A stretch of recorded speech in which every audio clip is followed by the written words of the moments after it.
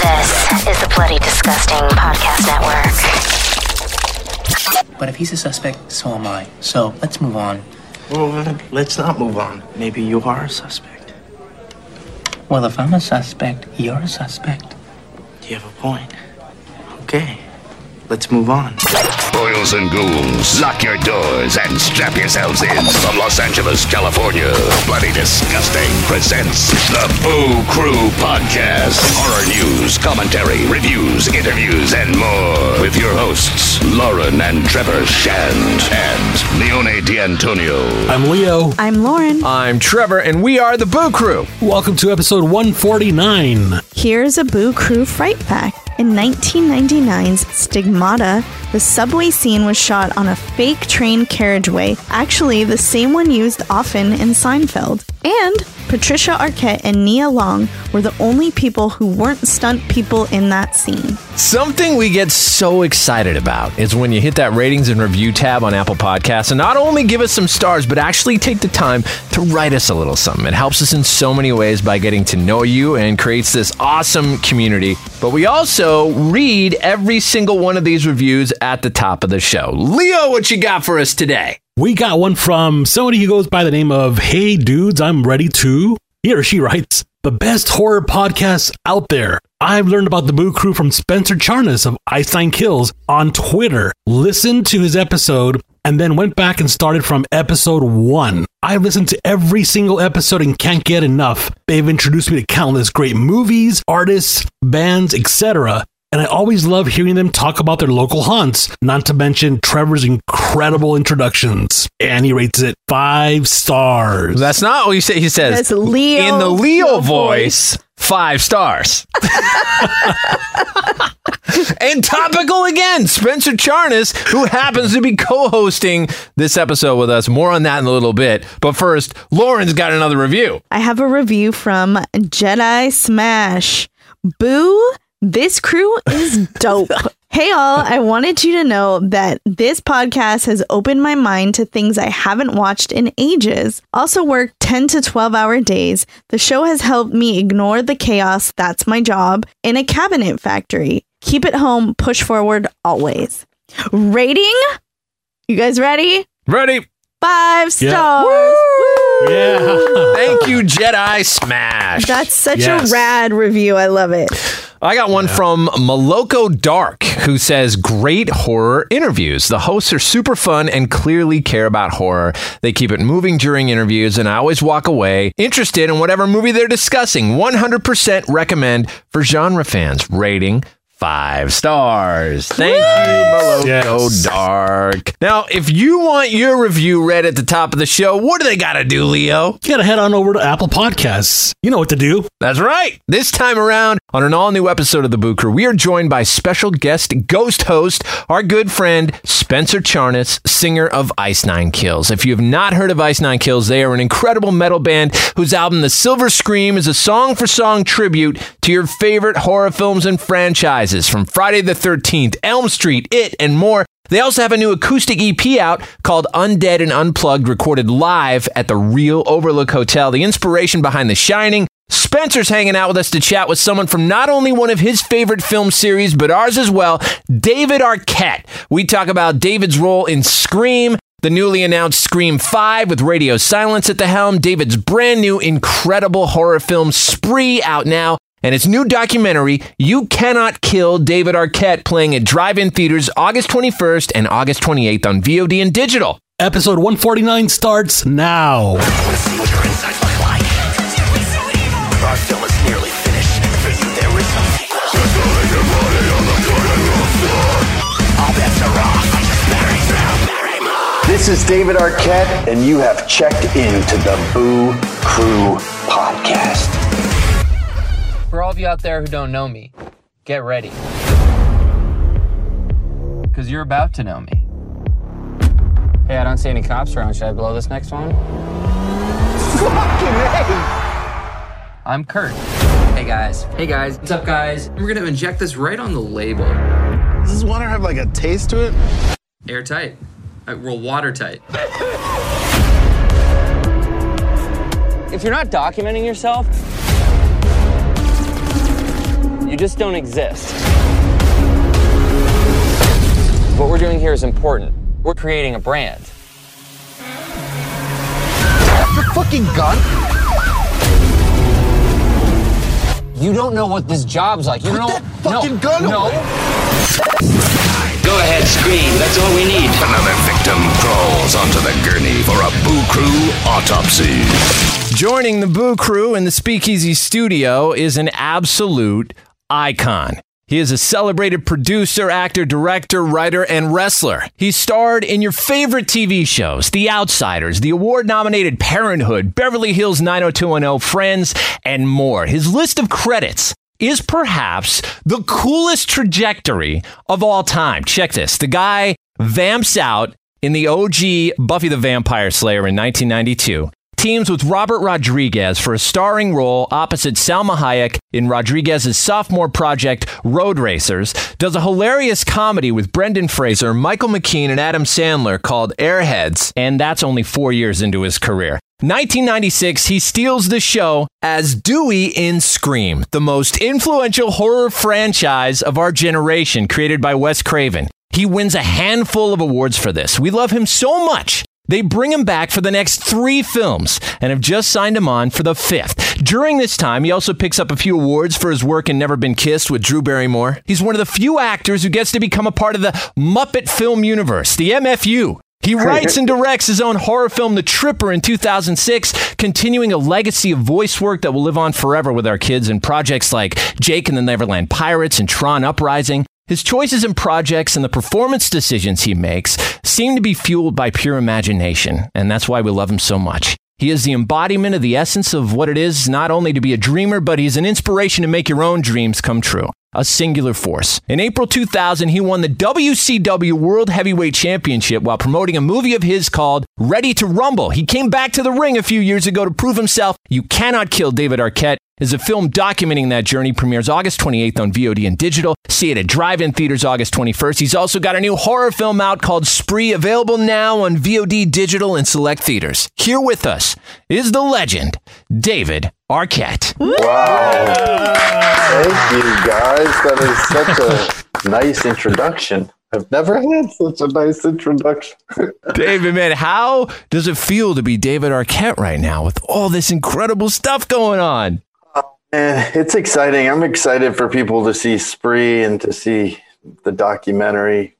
It's been a lot of work. I mean, you know, Hollywood's a lot like a roller coaster. You just kind of like, you know, you just keep hustling and keep doing it. You know, there's like not too long ago, like last summer, not even that, I was just on one set that was just so, you know, it's just a low budget film, you know, typical, but it's just humbling in a way. You know, you want to work because you don't want to just not work. And as a working actor, you want to stay fresh, and you also want to help people when they're first time filmmakers or something. So you have to find yourself on sets that aren't that cushy in any regard, but it's all part of the process. You pay your dues, and just even 30 years into the business, you're still paying your dues. And as long as you can sort of keep your head on straight and hopefully do some good things, it's always about entertaining the people. So I think these 2 films specifically are really exciting because I've seen them both, and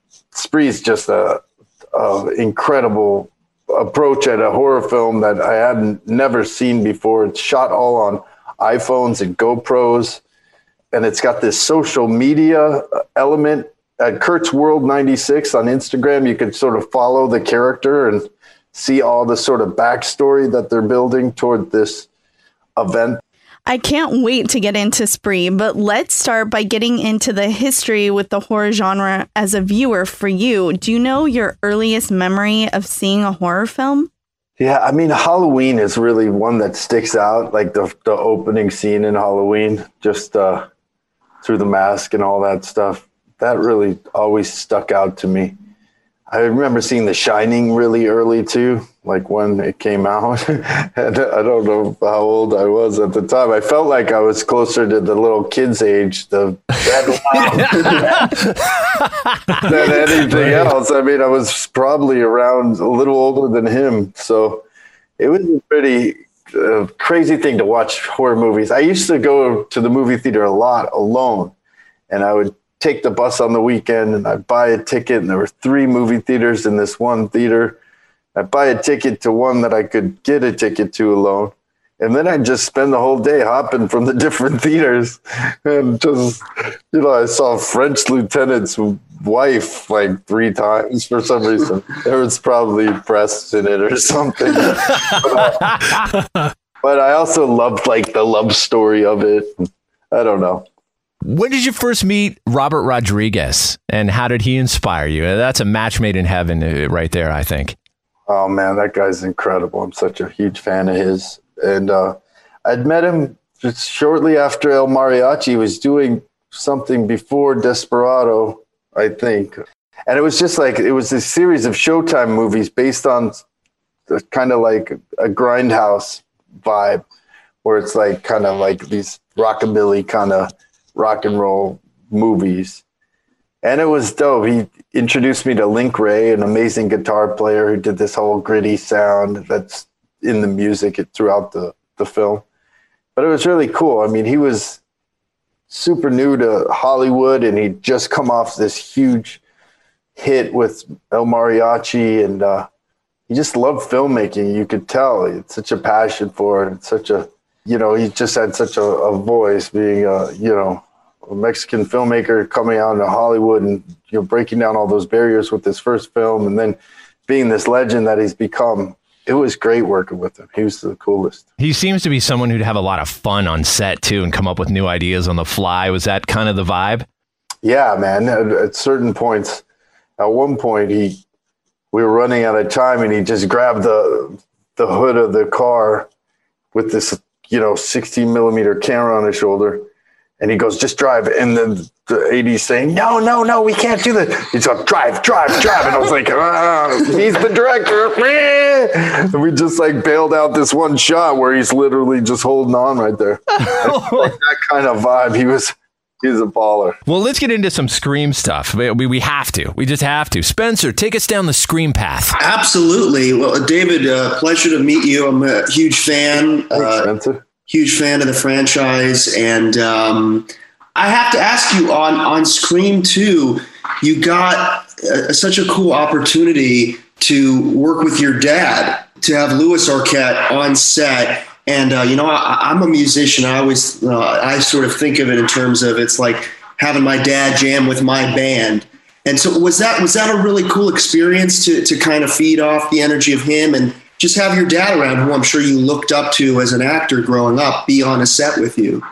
Absolutely. It was so cool. I mean, one of my favorite parts is that it got turned into a Mad Magazine comic. And so we're in a Mad Magazine comic together, like some Mad Magazine artist. That's so nice. Yeah, so cool. That was really fun. But yeah, I mean, my mother was dying at the time during Scream 2. So it was really kind of a difficult time period. So it was really especially great to have my dad around. It was fun. My brother's too. He's in a little scene in Scream 1 as well. So having them both there was really great. My brother Richmond has my favorite Arquette trivia thing of all. He is the guy who delivers the box in 7. What's in the box? No way. He's the delivery guy. And it's like, I don't know, man. But I just love that as an Arquette credit. That's my favorite. That's amazing. It's so cool to hear. And, the first time I saw your dad, it was in Waiting for Guffman, which was such a cool little role. And I feel like you probably developed some of his sense of comic timing because you have the gift as well. Do you feel like you learned a lot from him from watching his films to develop your own skills? Absolutely. My dad was a master improviser. He worked with Paul Sills, who I also studied under, but I studied under my father. I studied under Paul Sills, and Paul Sills' mother was Viola Spolin, who started all the theater games. So it was really amazing to be able to study with him and watch him. I watched a lot of his, he was with this group called the Spolin Players and the Committee, which are really like some of the original improv actors. So that really, like, that's always been a sort of part of all of the Arquette's upbringing is improv, and we did it as kids, and we incorporated a lot within what we do. We find situations where always driven from the character's point of view. But, you know, if a character wouldn't do that, but you need to do it in the scene to move something, so you have to figure out a way to improvise a way to make it work for yourself. And a lot of the time there's humor elements. But one of the great things about Waiting for Guffman was Christopher Guest and also John Candy. Like, there were certain guys that toward the end of my father's life really kind of gave him some parts, because my dad was a working actor for 45 years, and it was pretty rough at times. I mean, you could see like how difficult it was. And money was always tight. And so to see sort of him get acknowledgement toward the end of his life, I'm super grateful to those guys for giving him that. Working in the Scream franchise, what's your fondest memory of working with director Wes Craven on the set, and what did you learn from him? Man, I learned so much from Wes. He was such an incredible mentor and just friend, just an amazing director to work with. One of my most memorable moments was, they used to hand out these tickets to like films that weren't done yet, where you could go and you could go see them early, and then you could comment what you liked and what you didn't. And they used to pass them out on Melrose Avenue, where I went to school at Fairfax, and I was out of school already, but we'd still go hang out at this newsstand on Melrose, and they were handing out this free movie pass. And I was like, hey, let me see. And I looked at it, I read the description, and it essentially was Scream, and I had just filmed it.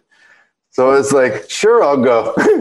So I went, and then they saw me. They're like, you can't be here. So they were like, come with us in the back. So I got to sit next to Wes while he watched a preview audience watch his film. Oh, that's cool.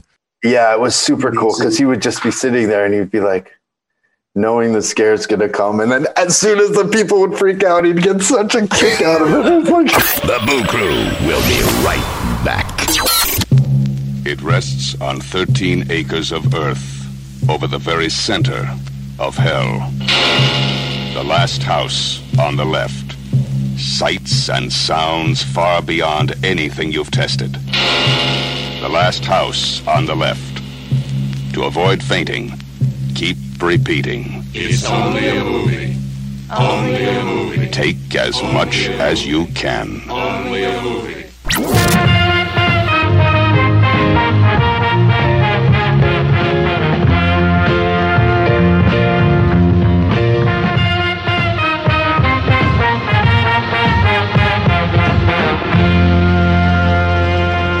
Wes was amazing. He's had this real sort of like, he was super sweet, super kind and loving, and very just incredibly knowledgeable about music and film. He helped me a lot on the Tripper. He gave me all these recommendations of films to watch, obscure films I may never have heard of. And he was just really supportive that way. But he also really supportive, in my relationship. He was like sat me down at one point, and my mother was dying, and I was having a really hard time. But he sat me down and gave me a real like fatherly advice. He's like, David, I know Courtney loves you, and you really should make it work. So get your stuff together, and I think you guys could be great together, and that kind of thing. He was just sort of went above and beyond any director I'd ever worked with, and he was just such a noble guy. He had such class about him. He was an avid bird watcher, which most people don't know. Like in his real world beyond, just horror films, he was really just very, like, he was a scholar. And what was the last thing I was going to say? There was he'd do these funny things. Like he'd be watching all the things that kids are into today, like, anime and all these like different kind of things that I don't even understand. The things you all see at Comic-Con, and you're like, what is this world? These people are all Avatar, this kind of stuff, the cartoon.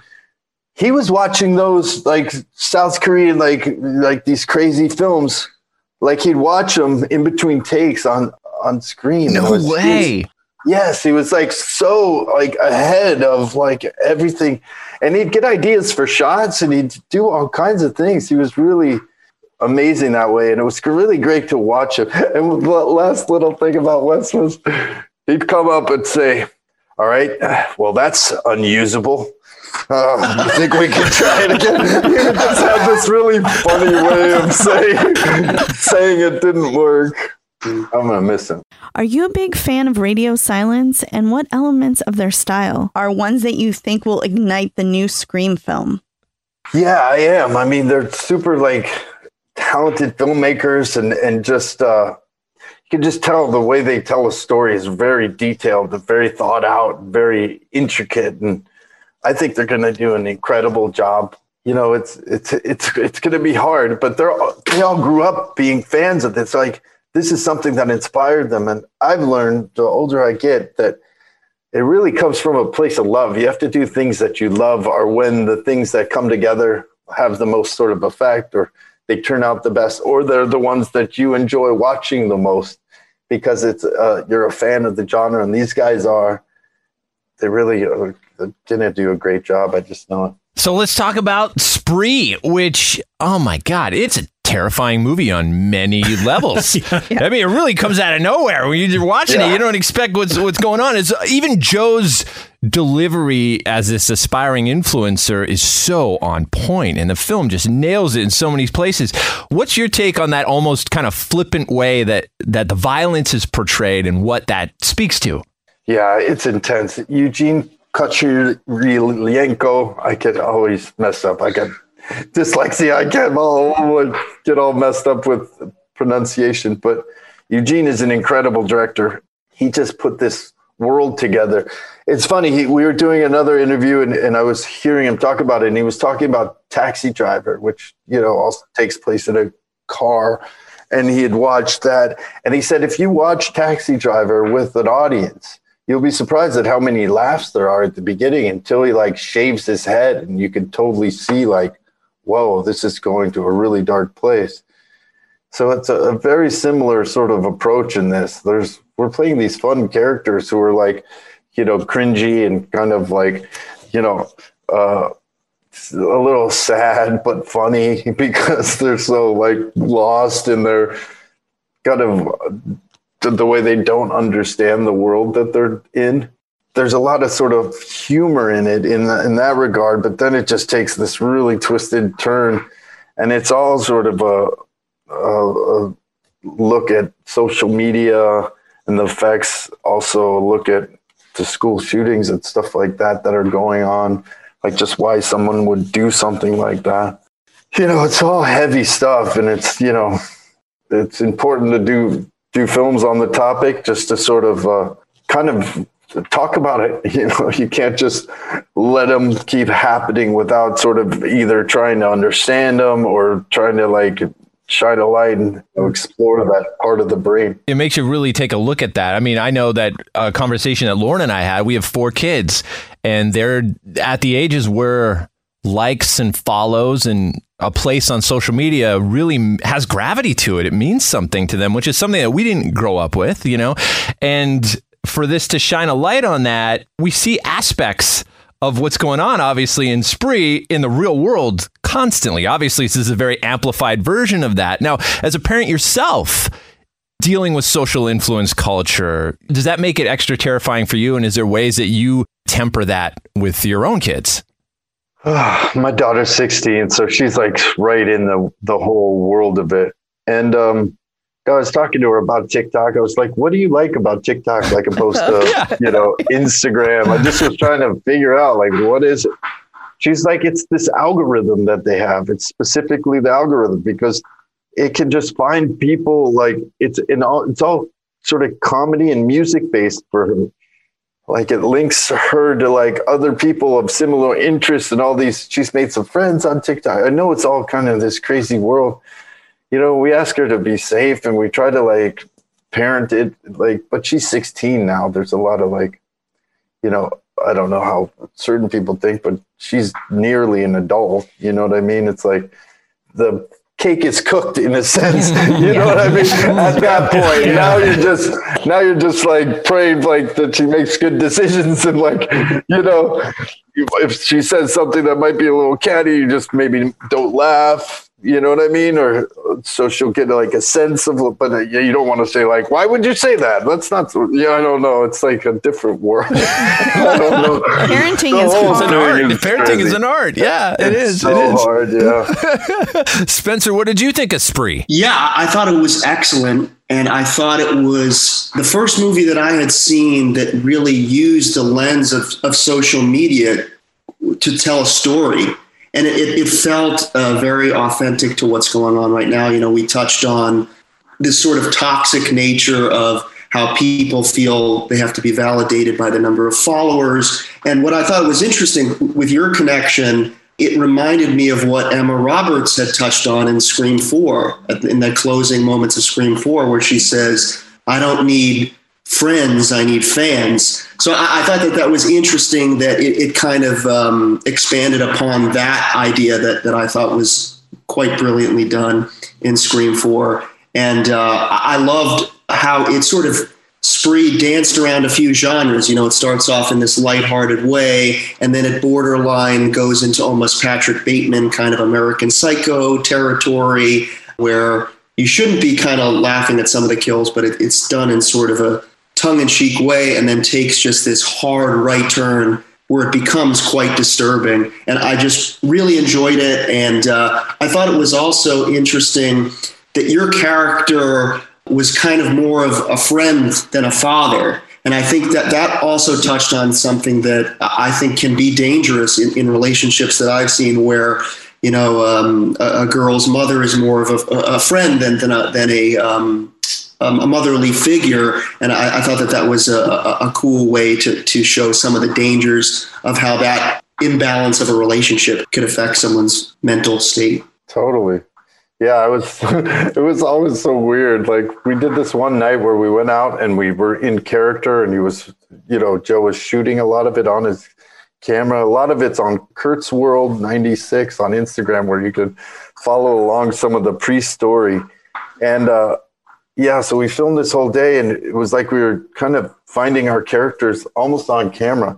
So all of these things would happen in these moments of improv where he would say something, and then my dad, like, persona or whatever, would be like, oh, don't feel that way. You know, that what I would typically say to him, like, you know, it doesn't matter if, you know, people wouldn't, you know, don't follow you. It's as long as you're having fun or whatever. But I'd have to instantaneously tweak it. Like, what would a bad dad say? What is the wrong thing to do? Like, and then I just became like, he just became a super annoying to me. And like, you know, I'd just kind of be just dismissive of him. And we did have this kind of friend thing. That's like, that goes to what you were talking about. I think it's really important to maintain that, that parent child relationship, because it's a really important one. And there's you don't want any of the friend lines to blur. That's just weird. You know, it's just funny. And I also like the idea he's like this character who kind of like refuses to grow up, which I obviously can relate to.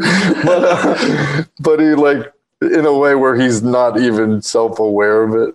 And I have to say, it's also I think a key to a great horror film is a great title. And that one-word title just says it all. You know, it's definitely a believable title for, you know, a rideshare app, but also the implication with the killing spree. It's really well done, and I enjoyed it thoroughly. Thank you. Thank you guys for checking it out. And you've got this new documentary, You Cannot Kill David Arquette. I mean, that is such an unbelievable journey, and it's also a very emotional one and an empowering one at the same time. Was it more difficult than you thought, or less difficult, the process of letting that camera behind the curtain to the level of where you take it?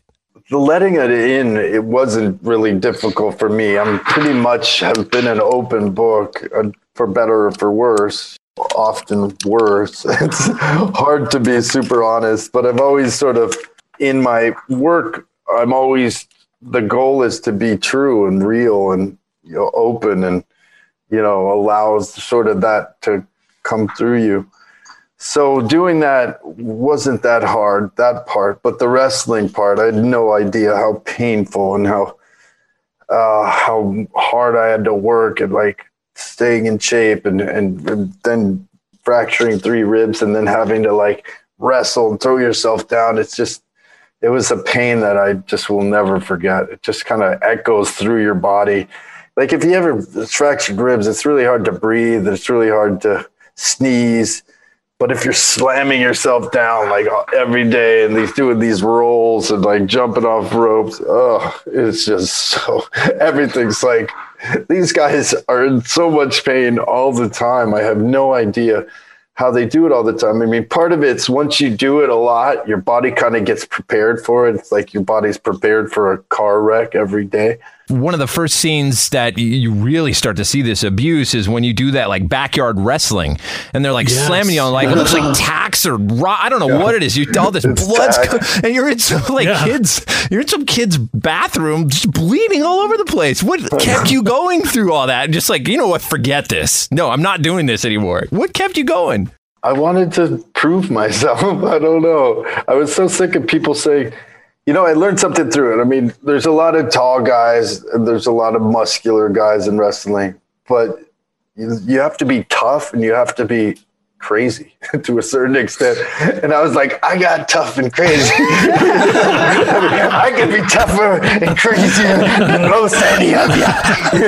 So I was like, that was my in. And then you just have to like pay your dues, and you know, it's a lot like traveling city to city and then wrestling different, people, and different people have different things going on in their lives as they're like getting into the ring with you. You never kind of know what's going to happen. So there were a lot of moments of real sort of insanity. But I'm glad I did it because, what we do is we try to entertain the people. That's really what we want to do. We want to make projects that you guys want to see, that you get a kick out of, that it takes you away for a little while, that you remember and remember some lines and like throw it back. They become a part of your growth and your growing up and your life, especially the way fandom works now, where you can really sort of, even meet people, and especially in wrestling, you get to really meet the fans. You get to go city to city or town to town, and you meet these people and you get to know the wrestlers. So that was what it was all about, sort of not letting someone define who I am, sort of showing people who I am, and then just standing up for myself and not being bullied anymore. Such an awesome journey to experience, man. Oh my God. Well, one of my favorite parts in the documentary is when you were fighting in the middle of the street. That was in Mexico, right? Yeah, Tijuana. I mean, just right on the pavement. And were those people in the cars, they were stopped at a stoplight? Yeah, so these luchadors, they wrestle there. They've been wrestling like that since they were kids. So they wrestle there. They've learned how to wrestle there. At night, they go into the biggest arena in Tijuana and do huge lucha matches. They're like WWE stars that just do this during the day because they've always done it. They make a few extra bucks for their family, and it's just part of what they do. So I had no idea I was going there. I had no idea what was going on. I especially didn't know that I was going to be involved somehow. So the first time I tried it was a complete mess. I kind of hurt the guy's knee a little, which I felt terrible about. But then we came up with a little something, and it was just kind of a moment of like, I don't know, it was incredibly surreal. And then just having to go, ask for change and after the thing, and then finally getting there's a lot of really interesting stuff. And that was a really incredible part of the journey. Well, David, we won't take up any more of your time. We really appreciate it. And thank you so much for joining us, man. Thanks for having me. I appreciate you guys. Thanks so much, man. It was an honor to be able to talk with you. You too. That was the Boo Crew Podcast, episode 149. Special thanks to our guest, David Arquette. Follow him on Twitter and Instagram at David Arquette. See Spree on VOD, digital, and select theaters now, and catch his documentary, You Cannot Kill David Arquette, at drive-in theaters August 21st and VOD and digital August 28th. Also, follow our special guest ghost host, Spencer Charnas, at Spencer Inc. and at Ice9Kills on Insta. That's Ice and the number 9 Kills. Pick up their album, The Silver Scream, and the new EP, Undead and Unplugged, live at the Overlook Hotel, everywhere you get music. Music for this episode from Ice 9 Kills. Production tracks provided by Powerman 5000. If you like this episode, be sure to check out episode 113 with Radio Silence. Woo! Episode 75 with Jamie Kennedy. Woo woo! And episode 25 and 137 with Spencer Charnas. Woo woo woo! Till next time, it's the Boo Crew saying sweet screams. Thanks for listening to another episode of the Boo Crew Podcast. Haunt the Boo Crew at talesfromthebooCrew.com. Tales from the Boo Crew on Facebook and Instagram. Follow us on Twitter at Tales from the Boo. The Boo Crew is Lauren and Trevor Shand and Leone D'Antonio. The Boo Crew is produced by Lauren Shand, chopped and sliced by Trevor Shand. The Boo Crew is a TSP creation, part of the Bloody Disgusting Podcast Network. Bye. The Bloody Disgusting Podcast Network, home of the Boo Crew. For horror-centric interviews, SCP archives, weekly full cast storytelling, horror queers, genre commentary from an LGBTQ perspective, and creepy. For disturbing and terrifying creepypastas. Listen free wherever you stream audio and at bloodydisgusting.com/podcasts. Murder in America is a true crime podcast that covers stories from all 50 states, including stories of mass shootings, serial killers, and lesser-known murders. Do you find yourself doing more research after listening to a true crime show? Well, Courtney and I used to do the same thing, and that's why we created Murder in America. Our podcast dives deep into each case. Our storytelling will make you feel like you're right there within the case with us, watching it all play out, and we do not shy away from the graphic details. If you're a fan of true crime, then listen to Murder in America on Spotify now.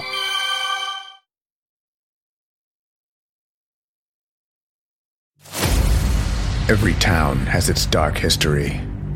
Hometown Ghost Stories is a paranormal podcast that goes town to town all across the globe, exploring the world's most haunted places, tapping into the dusty archives and the darkest corners to bring you the most terrifying stories of real people and their harrowing experiences. Hometown Ghost Stories dives into the history of haunted locations and investigates why and how these places earned their terrifying reputation. Rob, Dave, and Jesse go live every Tuesday night after an uninterrupted documentary-style breakdown on the case, followed by an open discussion with live viewers. Subscribe today to listen to Hometown Ghost Stories on your preferred podcast platform or watch the video version on YouTube and now Spotify. Head on over to the Bloody FM Podcast Network and check out Hometown Ghost Stories, if you're brave enough.